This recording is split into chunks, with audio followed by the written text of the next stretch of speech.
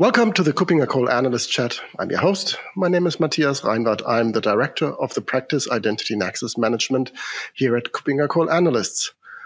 My guest today, and it's been a while, is again Paul Fisher. He is a lead analyst acting out of London for KuppingerCole Analysts. Hi, Paul. Good to see you. Matthias, good to see you too. Been a while. It's been a while, but nevertheless, we have a great topic because we are here today because we want to have a quick look at your update of the Leadership Compass Privileged Access Management that you just completed with quite a substantial set of vendors and hopefully with some interesting new results. So what can you tell us about this new Leadership Compass Privileged Access Management? Yeah, the first thing to say is that we took a slightly different approach this year, in as much that we redid the questionnaire and we recalibrated the results a little bit. So one thing that people will notice, and the vendors have certainly noticed, is that some ratings have gone down across the board from 2021. This was because we felt that we had to reflect the changes in the market, the entrance of CIEM type of applications or software. And also, I think it was just time to shake things up a little. I think that the point of a leadership compass is that it gives a snapshot of where the market is at the time it is published, and obviously things change. Vendors merge, vendors don't necessarily remain as leaders or remain as innovation leaders year after year, and that is why leadership compasses are exciting and why the market is exciting, because it develops all the time. So as I said, there are still about I think I can't remember exactly, 23 or so vendors, and that is despite the merger of Thycotic and Centrify into what is now called Delinea. But we have added some more. One of the trends is that we're seeing a kind of split in the market, almost between what you might call the mature large vendors who still offer multi-module, multi-platform, end-to-end privilege access management. And then at the lower end of the market, or perhaps maybe the entry level, we're seeing vendors that are deciding to specialize in one area of privilege access. So they might decide to specialize in DevOps, or they might specialize in database access, or even just some other area which they decided they're a specialist in, and that is affecting the market. And I think we are also seeing an emergence of smaller PAM applications that are more suited for the small to medium-sized businesses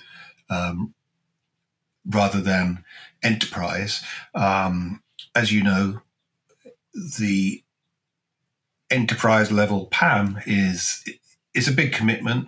It's a big learning curve. It can take many months sometimes to fully establish privilege access management. And I think some businesses are now looking for more instant results. So we're seeing almost like an immature and a mature market all at the same time. And I'm not really sure how this will develop in the future.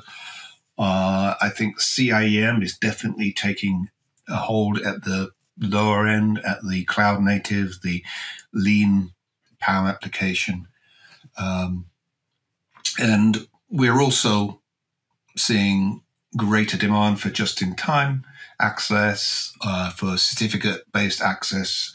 We're starting to see not the end of passwords and vaults, but certainly the emergence of certificate-based, just-in-time, ephemeral, whatever you want to call it, access starting to have an impact, and as businesses realize that keeping passwords, storing passwords, rotating passwords adds to sometimes some blockages in privileged access management. So that is, as I said, a market divide is emerging between centralized, multi-capability PAM platforms and the smaller PAM vendors and the CIEM vendors, which are sort of coming in at the part of this PAM market.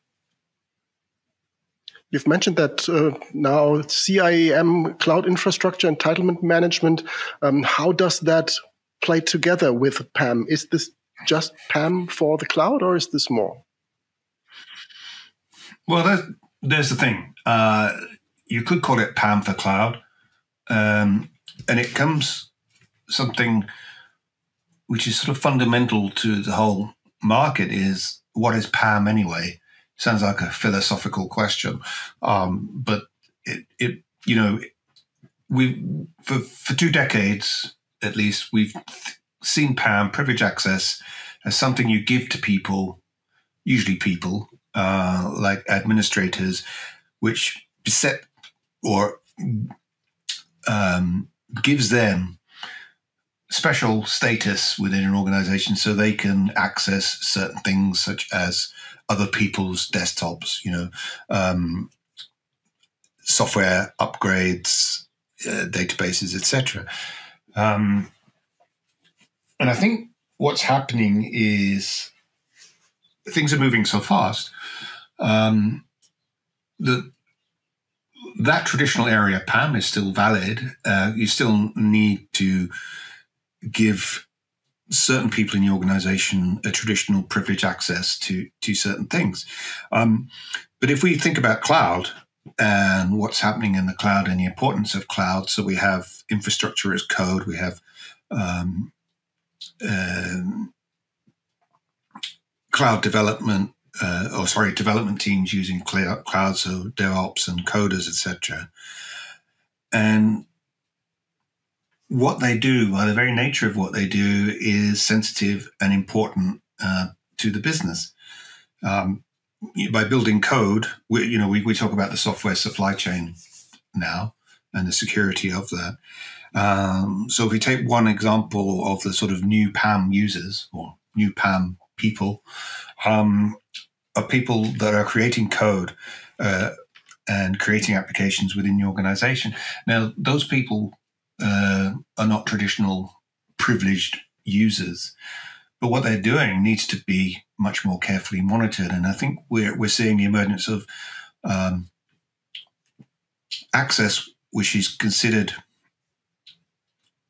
privileged but not called it. I know that's a funny sort of way, but if you are allowing coders access to Git and repositories like that, if you're allowing them to talk to other coders, you're allowing them to build cloud, you're allowing them to build infrastructure for the organization,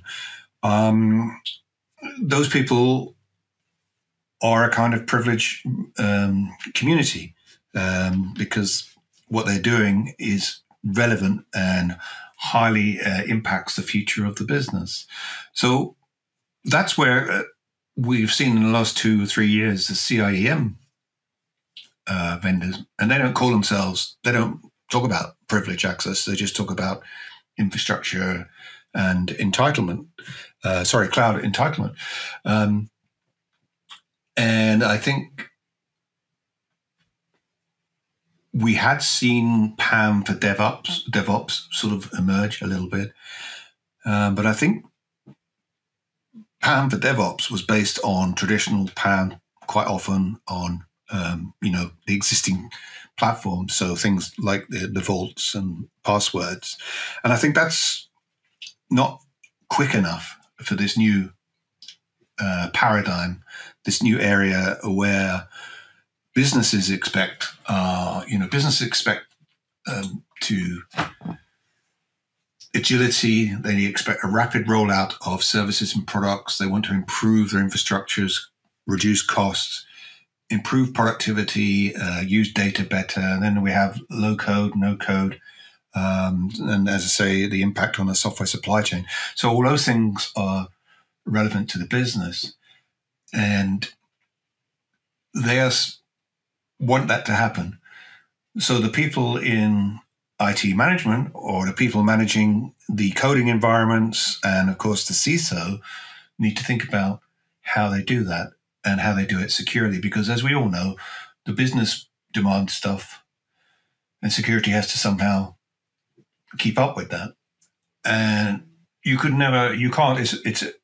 It's not a battle that you can win, or nor should you expect to win, because everyone is working for the business. So if the strategy for the business is to increase productivity, to rebuild the entire infrastructure, then you have to do it. And if that means you have to give people access to sensitive stuff, to sensitive parts of the infrastructure, then you need to work out ways of doing that. And I think that's where CIEM is now making a huge push, and traditional PAM is being slightly shifted right, if I can use that term, into more static areas of the business, but still fundamentally an important thing to have.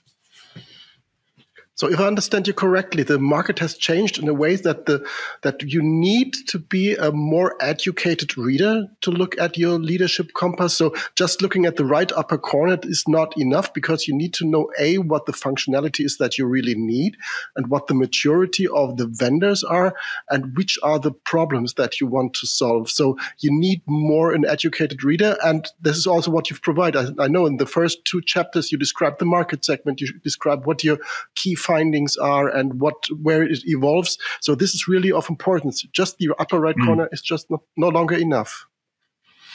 No, and I'm glad that you picked that up, because we have, it's a big document, a big report, and we do try to explain the market. Obviously, we can't explain it in every facet, otherwise the report would be too long. But yeah, I think this is the best leadership compass on privileged access management that I've done. And I think it's the first one that shows a real change happening in the market. Also, an important thing to mention is the emergence of Microsoft as a player in this market. And again, they've come in from the CIEM sort of side of things. And they acquired CloudKnox last year, which was one of the sort of leaders in CIEM software, and that was an astute purchase. What Microsoft have done is integrated CloudKnox very rapidly into Microsoft sort of stable. Microsoft branded it. They've Microsoft already improved some of the UX of it. And I think what Microsoft have decided is that we already own the desktop, we own Active Directory, we own, a huge percentage of the identity and access management tools that millions of businesses use around the world.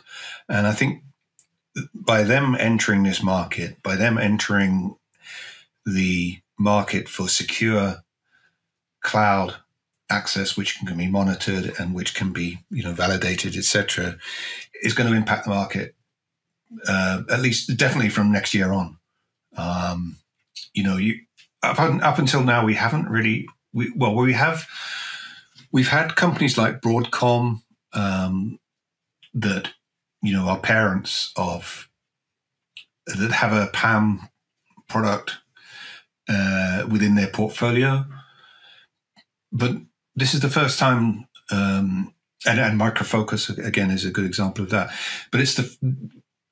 But apart from that, we've had the leaders in there. So CyberArk, Beyond Trust, Delinea were PAM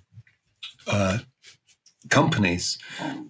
This is the first time that we've got a software giant entering this market with all the clout and with all the market leadership it already has. So I think they're committed to developing